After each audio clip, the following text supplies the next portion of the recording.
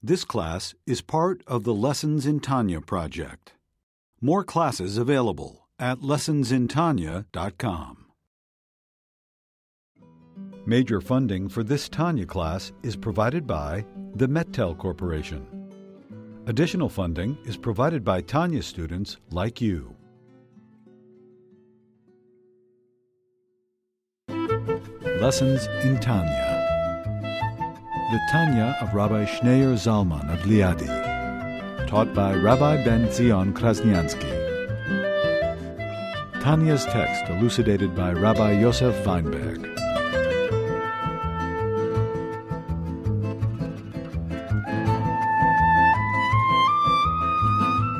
Classical letter, letter number 22. And the letter that we have here in the Tanya is actually just the middle of a letter. There's a long letter that precedes it, and it's worthwhile to read the original letter, to put everything into context. In the year 1792 or 1793, Alter Rebbe wrote this letter. At that point, the Hasidim grew. The Hasidic community grew exponentially, and it became impossible for the Alter Rebbe to see everyone in person. And he made certain enactments, certain rules, when a Chassid can come, how often he can come, which times are permitted to come. And here in this letter, he complains. He complains very bitterly about his situation, that it's impossible for him to see everyone and in person, and especially he was very bothered and upset that he felt that Hasidim are wasting his time asking about material things, and he's begging his Hasidim, please, don't bother me and don't come to me with your material problems. And it's very strange because it doesn't seem like the letter accomplished anything. He saw people and answered people about the material questions before he wrote this letter, during the time he wrote this letter, and after he wrote this letter. Continued to see people and answer material things. The only thing we discovered from this letter is that he writes that only a prophet could answer material questions. So he made the point that he's a prophet. He can answer. But just to read the beginning of the letter, to really appreciate, I'll just quote here. You don't have it in the Tanya, but this letter we have elsewhere. By the Chabad Rabbeim, there were many miracles, just like their colleagues amongst the Polish Rebbe's and other Rebbe's. But the miracles were under the table. No one spoke about the miracles. They were even embarrassed to even discuss it. It went without saying that there were miracles, miraculous stories, and divine inspiration, and prophecies, but that's not what the Alter Rebbe was there for. That's not what he was a Rebbe to teach us to have a relationship with Hashem, to teach us to become spiritually robust and spiritually healthy. He didn't advertise himself as a miracle worker. There were other Rebbes that was their claim to fame. They were miracle workers, they had connections above, and people flocked to them. Everyone needed a miracle. Everyone had their aches and pains. And he came to the Rebbe, and the Rebbe was able to perform miracles. In Chabad, this was looked down at. The Rebbe would make fun, the Rebbes would make fun, they called it Tzaras Chassid. The Chassid who woke up, who became a Chassid, when he had a tzara, he had a problem, all of a sudden he's running to the oil, and all of a sudden he's running to the Rebbe. Where were you yesterday when everything was going well? Did he come to the Rebbe, teach me how to serve Hashem, and teach me how to be a good Jew, and teach me how to be a vibrant, robust, and have a healthy relationship with Hashem, teach me how to access my neshama, teach me how to live. Well, then you never saw the chassid. Something comes up, he has a problem in rent, he has a problem in real estate, all of a sudden he wakes up, oh, there's a Rebbe in this world. That's not what a chassid or a Rebbe is all about. So in general, in Chabad, they used to frown in miracles. It says miracles were under the table, but no one bothered to even look there. No one even bothered to pick them up. No one even bothered to pay attention, because, as one chassid complained to his mashpia, to his mentor, Chabad mentor, spiritual mentor, he says, I was sitting with my friends, and each one is boasting about his Rebbe, about how great he is, and he helped a sick woman came to him, and he helped him, and a sick man came to him, and he helped him, and a cripple came to him, and he helped him. And it came to my turn about the Alter Rebbe. I had nothing to say. We never discussed the miracles. It wasn't something that we talked about, or something that we... So his response was, listen, let all the sick people, and let all the cripples, and let everyone run to the other Rebbe, and let all the healthy people, and people who want to learn how to be a mensch, and people who want to learn how to live like a Jew, and people who want to learn how to be a healthy Jew, run to the Alter Rebbe. To the Alter Rebbe, the greatest miracle was that he made a Jew come alive. A Jew who wasn't passionate about his Judaism, didn't appreciate his Judaism. By learning Hasidus, suddenly the Jew comes alive and has a live connection and relationship with Hashem. That's the greatest miracle. You take the mind, the brain, which is so cold, people who are so intellectual are so cold and detached from their emotions, and detached from their heart, and detached from their soul, make them come alive, make the brain on fire, put the brain on fire, which is Chabad. That's the miracle, that's the resurrection, that's the miracles. As a miracle worker, yes, there were Kabbalists before the Baal Shem Tov, there were people who were known as miracle workers, Baal Shems, but that's not what the Baal Shem Tov, it's not what Chassidus, it's not what the Baal Shem Tov came to accomplish. So in general, Chabad always try to focus, always keep your eye on the ball, always focus on the point. Don't get carried away with sideshows. Keep the focus on what matters. So Alter Rebbe was very upset that he was becoming like a miracle worker, another miracle worker. And the multitudes were attracted, seeking a miracle. And the Alter Rebbe in this letter is also very personally revealing. He says that it's very difficult for him. It's very hard for him. Because he says, I'm a very sensitive soul, I have a very soft heart, and it's unbearable for me to carry all this pain and to carry everyone's pain. He says, I just can't do it. It's not possible. And I don't have the time to study Torah. Where am I going to have time to study Torah? Everyone is coming to me, thousands and thousands of people, and everyone is unburdening me with their problems and aches and pains, and thank God there's enough aches and pains to go around. It's not possible. So let me just read to you. I'll translate in English the part of a letter, the first part of the letter that's not in the Tanya. So I'll give you an idea of what Alter Rebbe is talking about. I'm begging of all Hasidim, from the bottom of my heart, please don't allow people to be a cause of aggravation to me if they come to me at not at the appropriate time that's been allotted.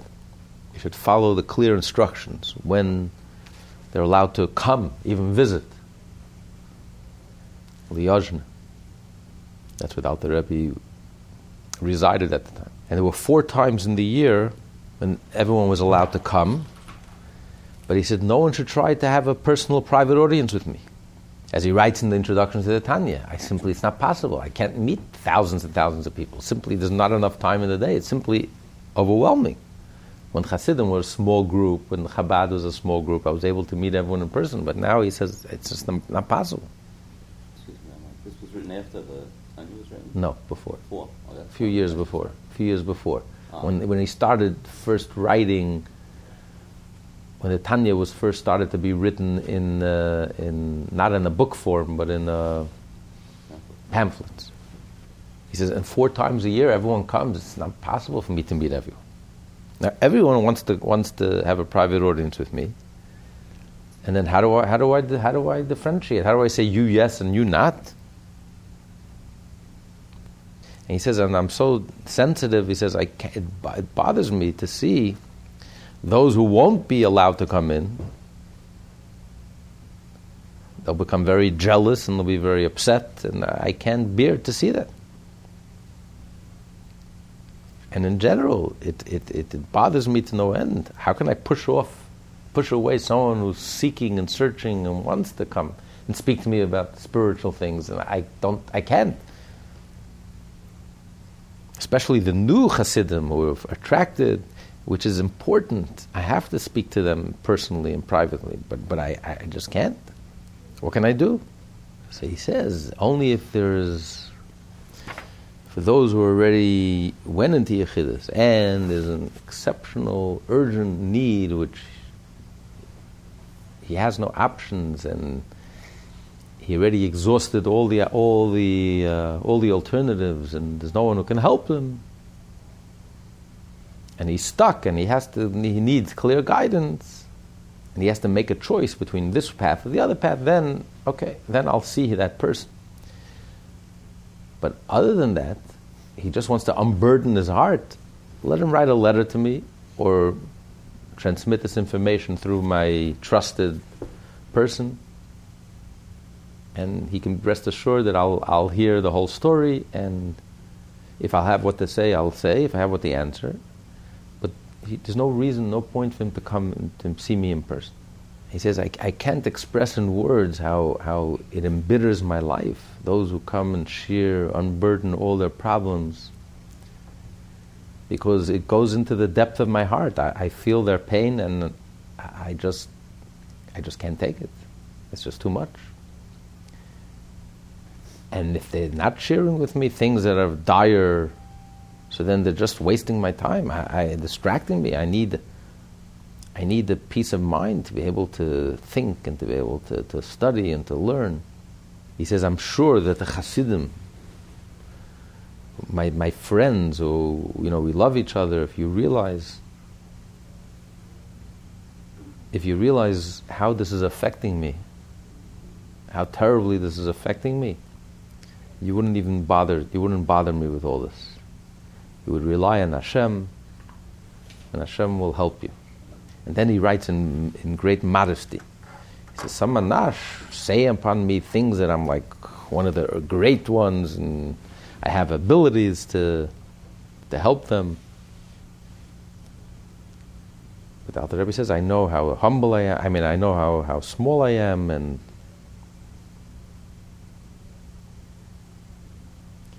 then he writes, there are times, he says, that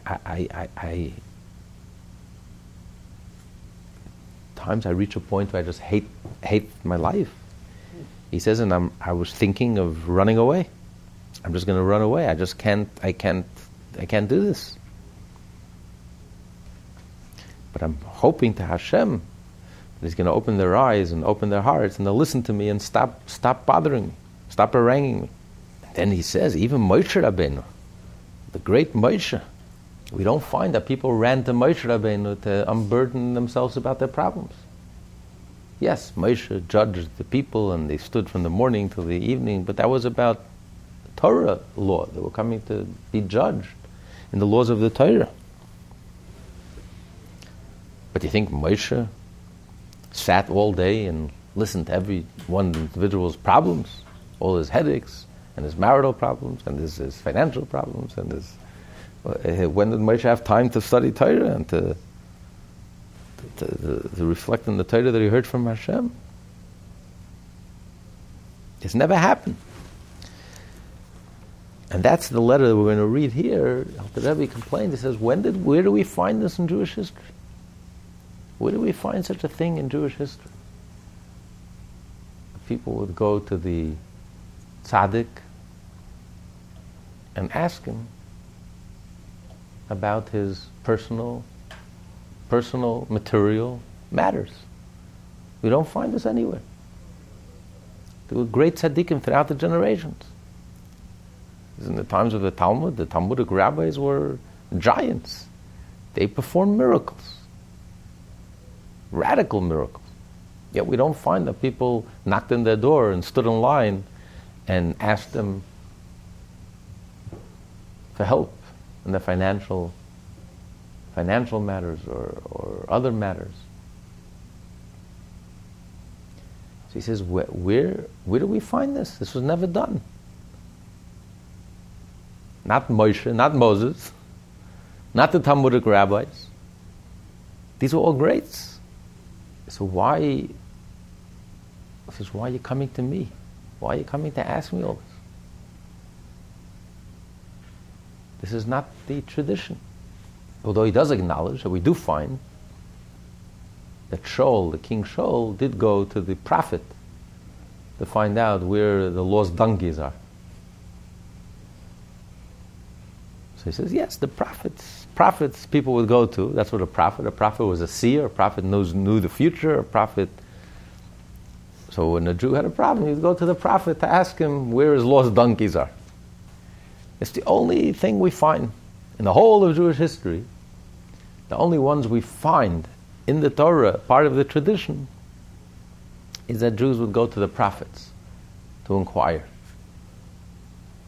We don't find it amongst the Talmudic rabbis, even though the Talmudic rabbis did perform unbelievable miracles. Rav Pinchas ben Yair split the sea, just like when the sea was split for the Jewish people. Single-handedly split the sea. The river Ginoi, he went to redeem those who were in prison, and a miracle happened, and he split the sea. Rabbi Hanina ben Doisa, the miracles, astounding miracles that were done by the Talmudic rabbis. Baal Shemske miracles. But he says we don't find that people used to go and ask them about their material well-being. The Talmud does say that if they're sick, you should go to the wise man in the city, they should pray for you. Okay? Something else. You ask them to pray for you. But we don't find that people would stand, with lines out the door asking and requesting for this tzaddik to help them and to resolve their material issues, financial issues. Now this is something that we find since the Baal Shem Tov, starting with the Baal Shem Tov. There was the Baal Shems before the Baal Shem Tov. There were Kabbalists or people who used to go around helping people. But from the Baal Shem Tov on, this is what all the Hasidic Rebbes across the board, including the Alter Rebbe, including all the Rebbes, would help people. And people would stand with lines out the door asking and requesting for all their needs and help in their decisions. That's the fact. Facts are the facts. Before he wrote this letter, while he wrote this letter, and after he wrote the letter, nothing changed. He did answer, and people did ask, and the Rebbe once wrote, there's a correspondence with the Rebbe and the previous Rebbe. The previous Rebbe was, discussed that how Chabad, they look down on miracles. Miracles, that's not what Chabad is about. That's not the emphasis. That's not the focus. Chabad is about making robust Jews, healthy, vibrant, spiritually alive Jews, self-sufficient, independent, connected Jews who are consciously connected, whose Judaism is alive, spiritually robust. And miracles were something that was done, astounding miracles, but it was under the table. They were too even embarrassed. They didn't have no time to even notice or to even pay attention and to pick it up and to even look at the miracle. It was very precious, these miracles, because they were astounding miracles, but that wasn't the focus. The Rebbe writes a letter pushing the previous Rebbe, pushing his father-in-law, encouraging and pushing and saying that he believes in today's day and age it's important to make miracles, and many miracles, an abundance of miracles. He says, why? He says, because the world, this was written in the 1920s, the world has become so coarse and so crass and so atheistic. That was then, imagine today. That the world needs miracles. Because when a person sees a miracle, it grabs you, it catches your attention. It demonstrates that there's a God in this world. That it's for real. That godliness is real. God is reality. When you see something supernatural, you see something miraculous, it's a wake-up call. That there is a reality. There's a God, and there's a Torah, and there's a mitzvah, and there's the Jewish people, and there's a soul, and there's a meaning, and there's a purpose to life, and there's a mission. So it wakes you up. So even though miracles could be very superficial, and the miracles, the impression of the miracles can fade away pretty quickly, but we're so in this quagmire, we're sinking in this quagmire, this quicksand of materialism, that you simply need this powerful awakening and awareness that there is a God in this world. So he encouraged the previous Rebbe to make as many miracles as possible, and even radical miracles, wild miracles, like off-the-chart miracles, just to wake the people up and realize there's a God in this world. And in general, the Rebbe used to say, you don't have Rachmanis on the Rebbe. Don't have Rachmanis on the Rebbe. Don't have too much pity on the Rebbe. Don't worry about it. You're burdening him too much. Lay it on thick. That's something the Rebbe told one of the Hasidim. The previous Rebbe was here in America in the 1940s. I think it was Rabbi Kramer from Montreal. And he said, a Rebbe, that's what a Rebbe is there for. To help the Hasidim. Don't have any mercy. When the Rebbe became Rebbe, so the same Chassid entered into a private audience, and he unburdened himself, and he laid it on thick with the Rebbe. The Rebbe says, you have to lay on everything on me. He said, I don't understand. You yourself told me. When it was the previous Rebbe, your father-in-law, you said, have no Rachmanis on the Rebbe. You have to lay it on thick, and you have to, don't have mercy on him. That's what a Rebbe is there for. The Rebbe says, now I see things a little differently. Now I'm looking at it with a little different glasses. I'm on the other side of the table. Let's not get carried away. So there's two perspectives. There's the Chassid's perspective, there's the Rebbe's perspective. The Rebbe lives everything very deeply and cares very deeply, and now the Rebbe is bearing his heart. He says, be honest, it's too much. I can't. And then he criticizes. He says, "Where this is unheard of? What's the source for this? Where do we find this in Jewish history? Where do we find such a thing, such a conduct?" He says. He's criticizing the Hasidim. Where do we find such a conduct? Where is this? It's unheard of. He says, "You're coming to a Rebbe to help you with physical matters. This is not the way." So, although he felt very strongly about it, but he did continue answering. Chassidim kept on coming, and he continued answering. And the miracles were no less astounding. So one thing he established, that he says, a wise man can't answer on questions about material things. Only a prophet can answer with certainty. When the doctor tells you should operate, how could the Rebbe say with certainty, don't operate? Unless God is speaking to him directly, unless he's a prophet. How do you take such a responsibility? You're dealing here with life and death. You can't be 99.9% sure. You have to be 100% sure, 1,000% sure. So only someone who's talking directly to Hashem, and Hashem says yes, no, don't. So the fact that all the Rebbes did answer, and he answered with certainty and with clarity and with life and death issues. So we know for certain that Alter Rebbe wasn't just a spiritual mentor, wasn't just a wise man. The Rebbe was a prophet.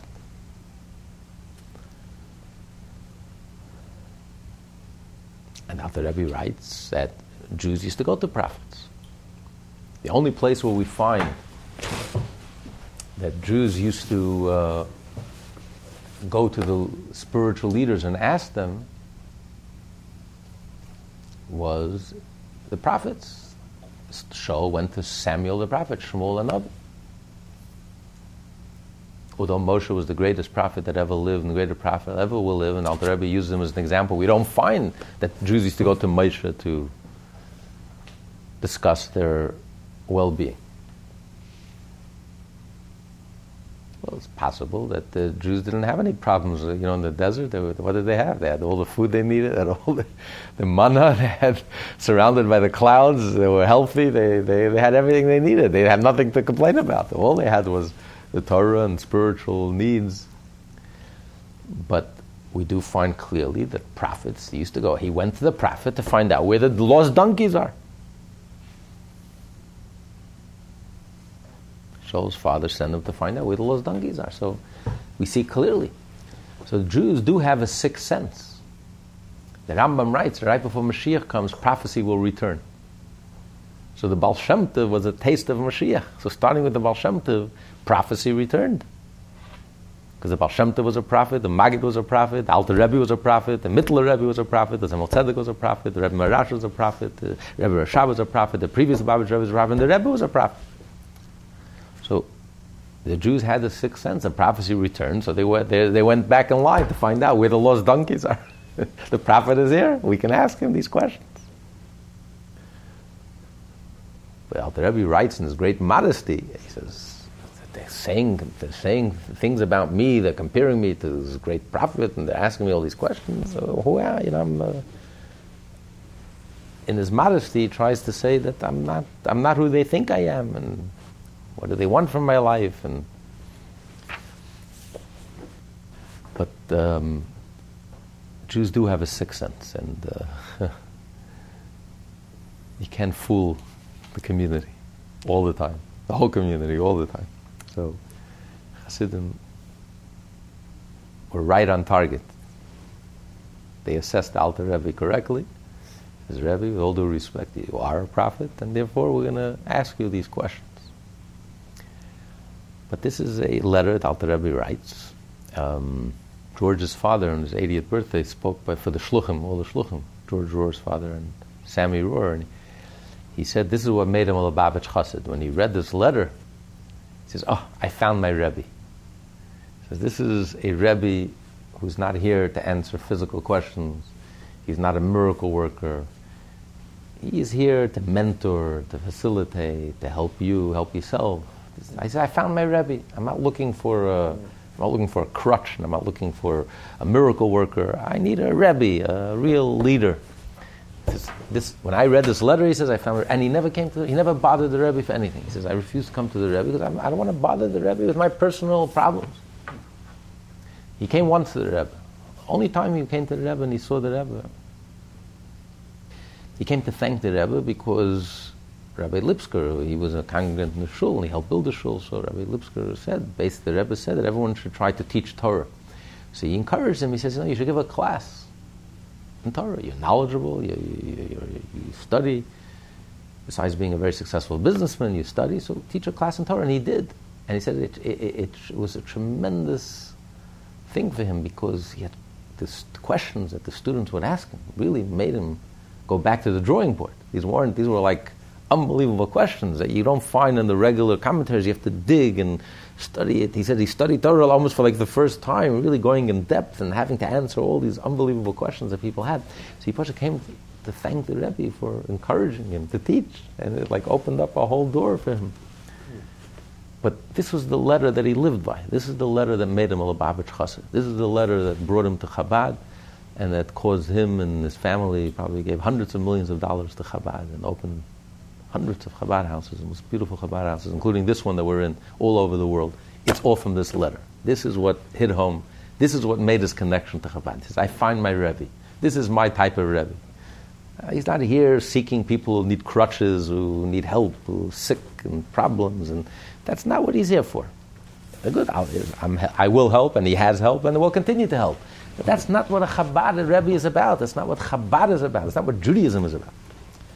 Judaism is not about magic and hocus and pocus and miracles. And the greatest miracle is leading a Jewish life, and leading a healthy life, a wholesome life, a deep life, a profound life, a meaningful life, a purposeful life, a vibrant, spiritually passionate, alive, be alive as a Jew, a joyful Jew, a vibrant Jew, a Jew with a sense of mission, sense of purpose. That's the greatest miracle. That's what the Rebbe prided himself. This is what I want to help. I want to be able to help every Jew. And even that, he says, I don't have time. I don't have time to see everyone. It's physically not possible. The community grew so big, so large. It's not possible. And it's not fair. Why him I should see, him I shouldn't see. That's why he wrote the Tanya. He says, I wrote the Tanya because it's simply not possible. I want everyone to go into my private audience. I'm writing the Tanya. When you learn the Tanya, it's as if you're entering into a private audience, or I'm enabling you, I'm giving you the tools to have that experience. Meeting the Rebbe inside of you, meeting the divine essence that's inside of you, and helping you access the Rebbe inside of yourself, becoming self-sufficient, independent, strong, connected. So this is a letter you don't find any other Rebbe writing such a letter. No other than Chabad, you won't find any other Polish Rebbe even expressing himself this way. That was a central theme of the Polish Rebbe's, that the Chassid depends on the Rebbe, and the Rebbe is the intermediary between heaven and earth, and that's what makes you a Chassid. You rely on the Rebbe, you depend on the Rebbe. And that was to be expected. That's the Rebbe's role. In the Chabad Hasidism, that's not the Rebbe's role. She was Alter Rebbe's colleague, Rabbi Melech of Lizhensk, that said, why does the whole world come to me? He once looked outside and he sees thousands of people lined up, and everyone is coming with their heartache and their problems, and there was plenty of problems. He says, you know why they're coming to me? He says, because it says everyone is obligated to say that the whole world was created for me. In other words, if I had my act together, if I individually, if I individually had my act together, Mashiach would be here. The world would be perfect. So why are all these thousands of people suffering? It's because I don't have my act together. So they're coming as Melech. My problem is your fault. You got to help me. You put me into this situation. You don't have your act together. You're not being the way Rabbi Melech should be. That's why you have all these repercussions. So Rebbe, you must help me. It's your problem. It's not my problem. It's your problem. I have to help them. They're right. So this gives you a little insight into the thinking. This was the Alter Rebbe's colleagues. So they were great Jews. I mean, So, but whatever it was, that was the role of the Rebbe. The role of the Rebbe was the connection between heaven and earth. And you connected to the Rebbe. By connecting to the Rebbe, you connected you to heaven, and the Rebbe helped you, and that was to be expected, and that was... But the role of a Rebbe in the Alter Rebbe's view was different. Alter Rebbe wrote the Tanya, the world's first self-help book. His goal was to help you help yourself. Like we learned in today's Maimonides, today's Rambam, there are 8 levels of giving tzedakah. What's the highest level of giving tzedakah? If you give someone fish, he has what to eat. If you show him how to fish, he'll never need again. The ultimate level of giving tzedakah is to teach a person, help a person stand on his own 2 feet. Put him up in business. So he'll never need anything from anyone again. That's the ultimate teacher. The teacher who teaches you how to help yourself, to learn yourself, to become self-sufficient. Alter Rebbe says, I'm not looking for people who look at me to be dependent and to be a crutch, and that's not what I want. That's not what I'm here for. That's not what this is about. I'm not happy when people are dependent on me and look at me as a crutch. That's not what I'm here about. I'm actually very unhappy. I want you to be strong. I want you to be independent. I want you to be self-sufficient. I want you to have a vibrant relationship with Hashem. You have a problem, talk to Hashem. What do you want from my life? So this is a classical letter. The Rebbe reveals his soul, reveals where he's coming from, reveals his whole way of thinking, which is unique and different. So in all the Hasidic books, you won't find such a letter. Only in the Tanya.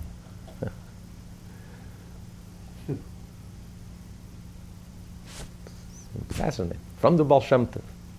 You'll never find anyone write such a letter in this vein of thinking. The Rebbe was crying and complaining and begging and pleading, don't come to me, please. So it's one of those originals. So let's learn in the Tanya. My beloved, my brother, and friends, out of my hidden love for you springs an overt rebuke. Come now and let us debate. Remember the days of old, consider the years of every generation. Has such a thing ever happened in days past, where indeed have you found such a custom in any of the books of the early or latter sages of Israel, that it should be the custom and established norm to ask for advice in mundane matters as to what one ought to do in matters of the physical world?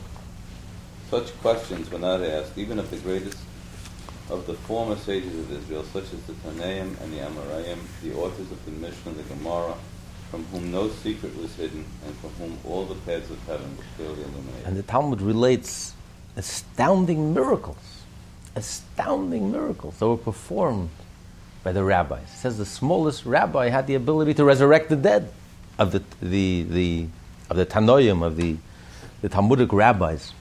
You're talking about the abilities they had. They were so holy that they had the power. They were in control. They can turn nature upside down and they can do whatever they want. And yet people did not beat a path to their door and knocking down their door and asking them for their help with their physical needs. But only of actual prophets who used to live among the Jewish people, such as Shmuel the seer, to whom Saul went to inquire of Hashem through him about donkeys that his father had lost.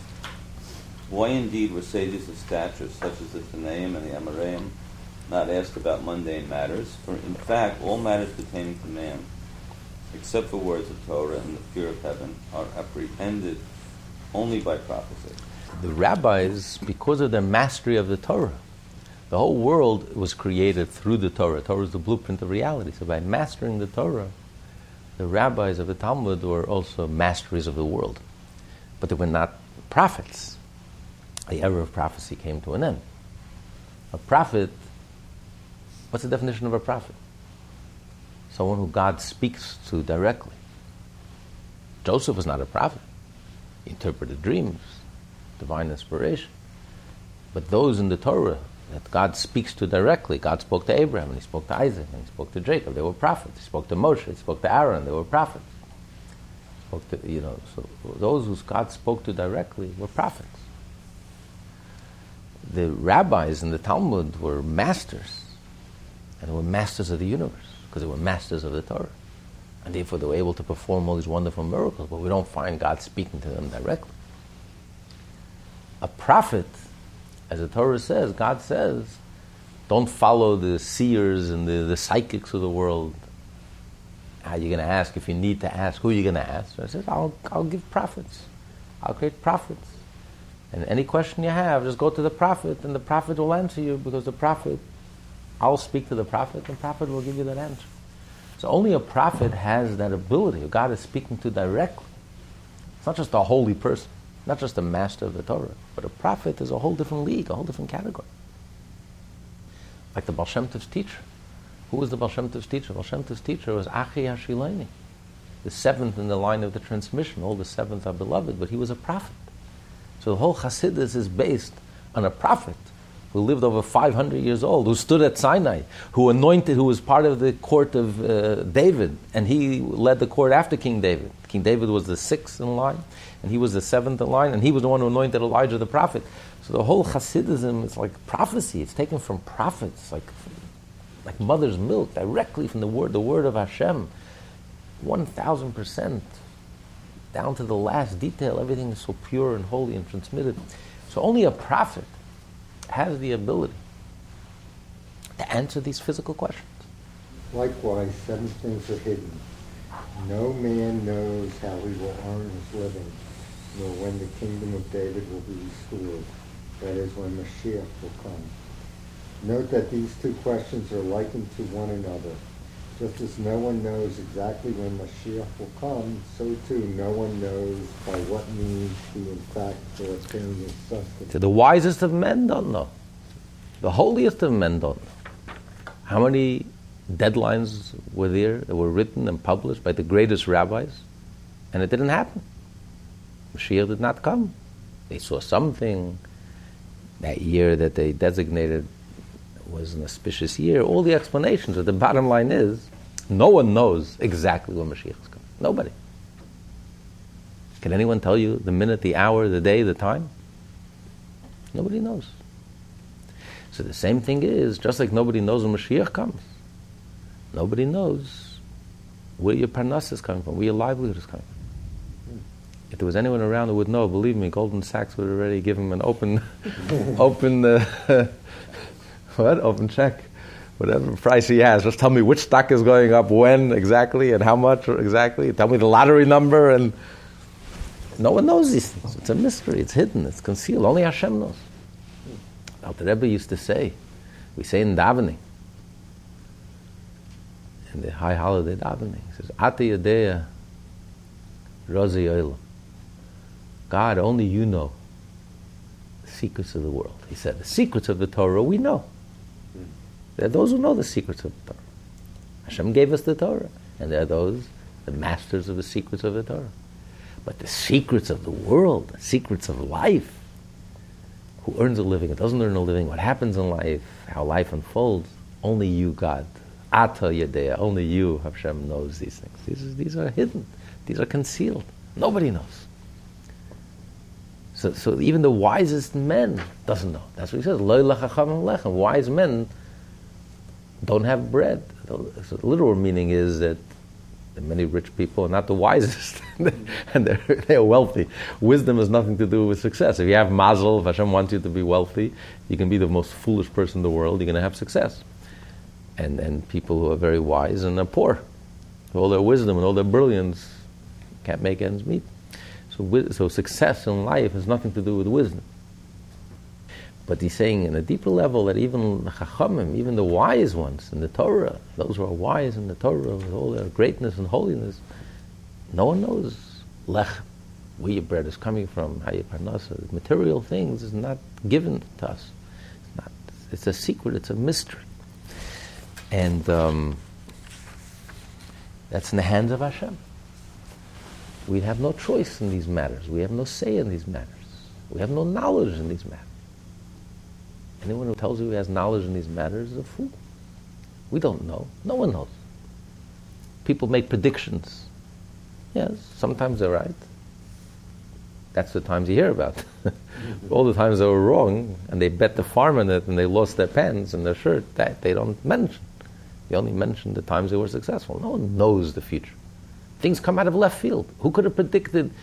You look back in history, who could have predicted? Anyone would have told you what's happening now, you would say, never, it can never happen. No one knows how things unfold. It's all mysteries. Anyone who tells you he has a crystal glass, he knows exactly how the world's going to happen in 10, 20 years. They try to figure out trends and figure things out. But then things come out of the blue and things unfold in ways we can never, ever have predicted. So, lo lacham lechem, these things are really beyond, only Hashem knows. As for the phrase in Isaiah, a counselor and a man whose wisdom silences all, suggesting that the Torah wisdom qualifies one to advise in other fields as well. And also as for the statement of our sages of blessed memory regarding one who studies Torah lishma for its own sake, that people derive from him the benefit of etzah, counsel, and tashiyah, wisdom. So we see the prophet, as well as in Ethics of Our Fathers, chapter 6, the last chapter, it says clearly that the wise men are given the ability to advise, wisdom and counsel. So how can you say that the wise men do not have the ability to counsel? These teachings refer specifically to counsel in matters of the Torah, which is called Toshia, assistance. Thus the sages of blessed memory said, a counselor is one who knows how to intercalate years, making certain years leap years by interpolating an additional month of Adar, and how to determine the months, establishing what day is Rosh Chodesh, the first day of the lunar month, For in Torah terminology, the principle of intercalation is called counsel and a secret, as stated in Tractate Sanhedrin, page 87. See the commentary of Rashi there, which states explicitly that the terms counsel and advice are related to the principle of intercalation. And so when he says that they're blessed with the ability to give counsel and wisdom, it's not referring to material matters, advice and material matters, advice with health and financial matters and other matters, personal matters. It's advice on figuring out the calendar and other such things. So Alter Rebbe established that this was never done in Jewish history. The only place we find that people would go to the prophet. Hashem said that the prophet could answer you all your material questions that you have. Hashem speaks directly to the prophet and answers him. But with wisdom you cannot answer these types of questions. Now, Alter Rebbe is going to explain, where does this come from? Why? Why do the Hasidim insist on coming and seeking out answers for material things? Why are they coming to the Rebbe to ask for material help? You know, the Rebbe is not a doctor, and he's not a financial advisor, and he's not... Why are they coming to the Rebbe to seek out their advice? However, I shall relate the truth to those who listen to me. Love upsets the natural order of conduct, for it is a covering of the eyes that prevents people from seeing the truth. So the Alter Rebbe is rationalizing. He's saying, he acknowledges that the Hasidim mean well. It's out of their love, not because they're materialistic seekers. They're seeking materialism and they're seeking materialistic satisfaction. No. They want to serve Hashem. And you can't serve Hashem properly when you're sick and you have worries and you're anxious and you have problems. And so they are seeking to resolve the material problems not for its own sake. They want to serve Hashem. They love Hashem. And they love Hashem so much, they want to serve Him. So therefore they're going to jump in every opportunity. Like a drowning person will try to hang onto a straw. So they say, maybe the Rebbe can help me. The Rebbe is a miracle worker. He's a holy man. He has a track record. So let me unburden myself with the Rebbe. The Rebbe can help me and remove this problem, and now I'll be able to serve Hashem properly. So the Alter Rebbe is rationalizing, is justifying, rationalizing, explaining where the Hasidim are coming from.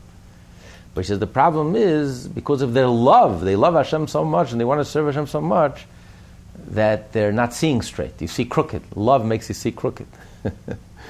They're not seeing properly. This is not the right approach. That they're approaching this all wrong. He understands that it's well meant and well intentioned, and it's coming from a loving place, and he acknowledges that. But that's the problem. Love is blind, and they're not seeing properly, and they're coming to such a wrong conclusion.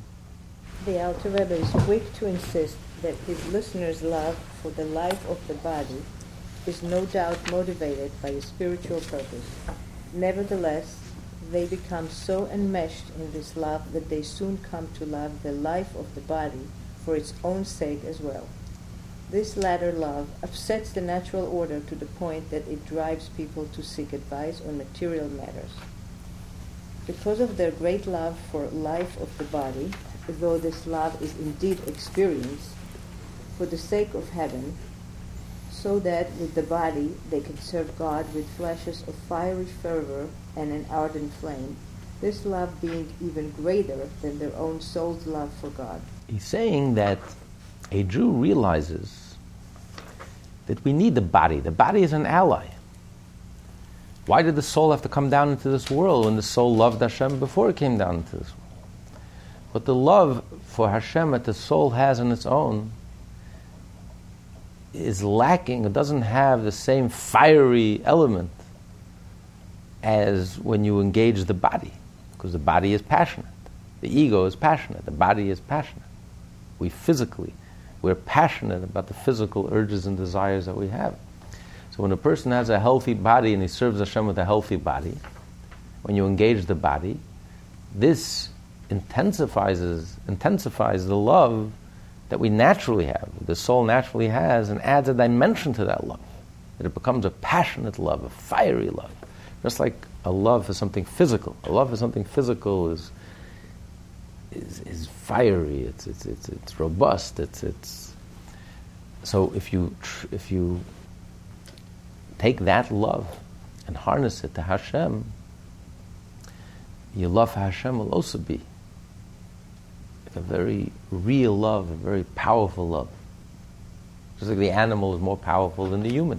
That's why the human rides the animal. By riding the animal can take us places we can never get to on our own. So when the soul rides her, and the soul rides the body, and transforms the body to love Hashem, the ego and the natural soul and the animal soul to love Hashem, then there's a depth to that love, there's a power to that love. It becomes a fiery love that the soul doesn't have on its own. The soul's love is more cerebral, abstract, calm. So that's why they want a healthy body. They want a healthy body not just for the sake of materialism as an end in itself. No, it's in order to serve Hashem properly and to add the whole dimension in our service of Hashem, which you can only do when you have a healthy body. And then you can transmute that love. So that's the reason why it's so they feel the urgency. They need to resolve their material problems in order to serve Hashem properly. So the motivation is noble. He's basically explaining to the Chassidim their motivation is very noble. He's commending them. It's wonderful. It's only out of this love for Hashem that they're being blinded and they're coming to a very wrong conclusion. The way they're going about this is all wrong. They're extremely irate when their body undergoes suffering. Heaven forfend. May Hashem show compassion. Thus, they are not able to bear it at all, to the point that it drives them out of their mind, causing them to tramp about from city to seek advice from afar. But why indeed does Hashem cause suffering? Moreover, how are we respond to life's difficulties if it is not proper to seek advice on them from Torah sages and tzaddikim? The Alter Rebbe goes on to explain. Those who seek merely to be rid of their physical afflictions are not following the proper path of the Torah. For in doing so, they do not turn to Hashem by penitently returning to Him with humble spirit and submission of the body, to accept His chastisement with love. For it is Him whom Hashem loves that He chastises. Chassidus is here to develop a personal relationship with Hashem. So the Rebbe says, you're traveling for weeks. You're wasting your life, disturbing your life. To come to me, talk directly to Hashem. There's a famous story of Hillel Paritcher, probably the biggest Lubavitch chassid that ever lived. So once he felt that his davening was not up to par, his level of spiritual service wasn't advancing, and he felt he was maybe regressing, so he decided to go to the Rebbe, third Lubavitcher Rebbe, to visit. And he hired a wagon driver to take him to Lubavitch. And on the way, they stopped at an inn. And Rav Hillel Paritcher started davening. It was time to daven in the morning. He started davening. And he ended up davening like 8 hours. And the wagon driver was shocked. He said, I don't understand. You hired me, you paid me. He said, you're rushing to go to Lubavitch. I thought you're going to daven a half hour. We're going to run to Lubavitch. We could have made it today. You spend all day here. We missed the day. We're not going to arrive. So he says, listen. I'm going to Lubavitch, to the Rebbe is going to help me, teach me how to daven. I was davening at the inn, and I had the best davening I had in a long time. I felt inspired, I felt connected. So I had the Rebbe with me here. I had my whatever I needed in Lubavitch, I found here. A Rebbe is one with Hashem. A Rebbe is about a connection to the divine, to the godly. To awaken our connection to Hashem.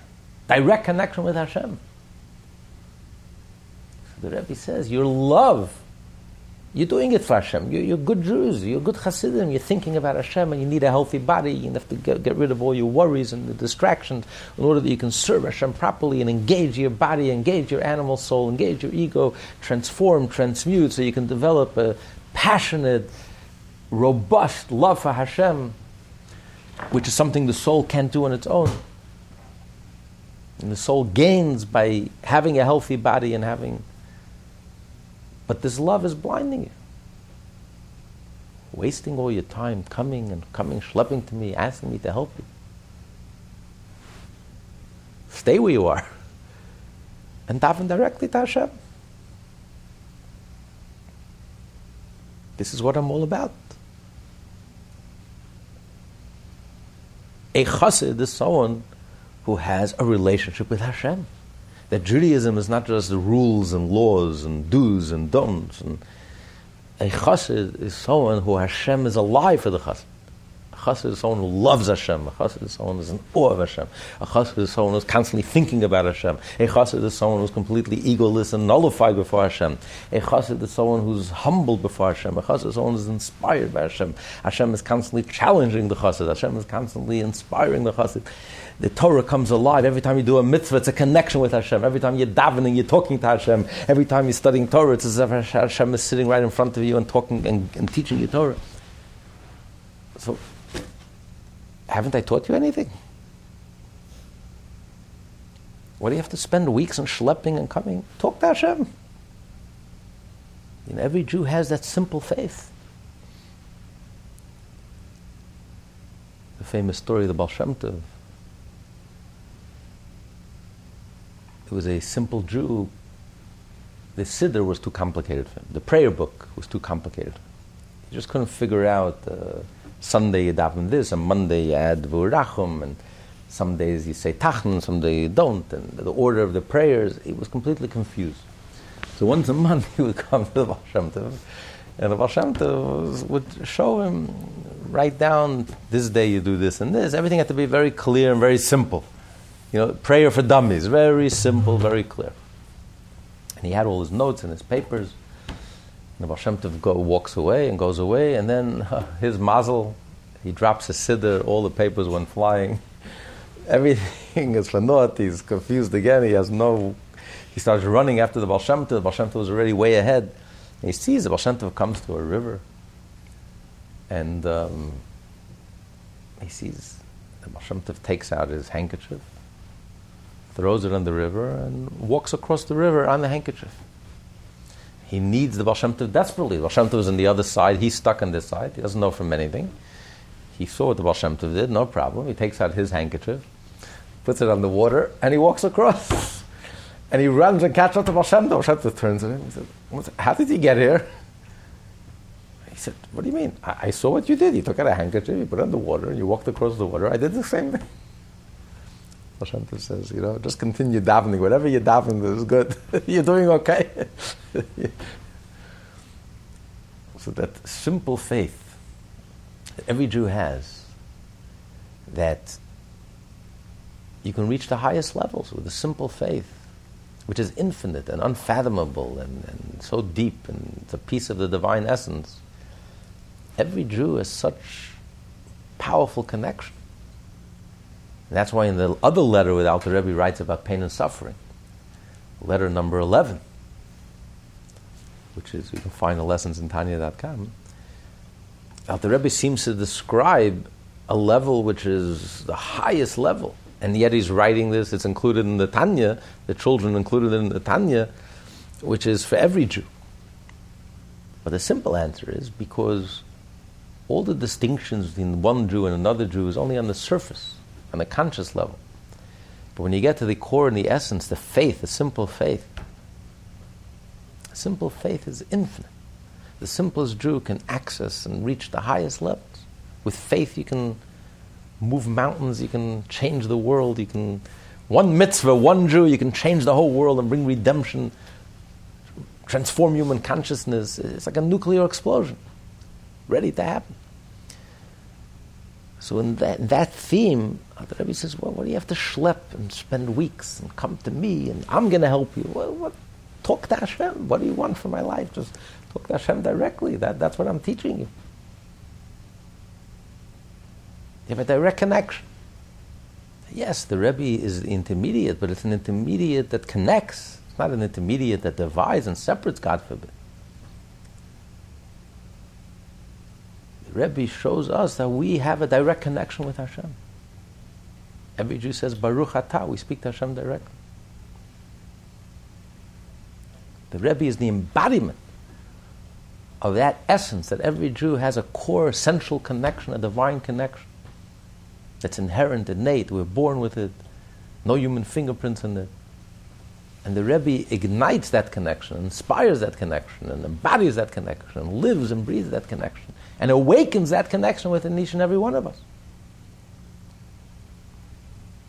So come to the Rebbe to awaken that connection. But you have a need, you have a physical need, talk to Hashem directly. What? Where is this heard of? It's unheard of, he says. Your love is blinding you, leading you to crazy conclusions, weird conclusions. Schlep for weeks and come to me and ask me about your physical needs. Run to the Rebbe. He says, your love is blinding you.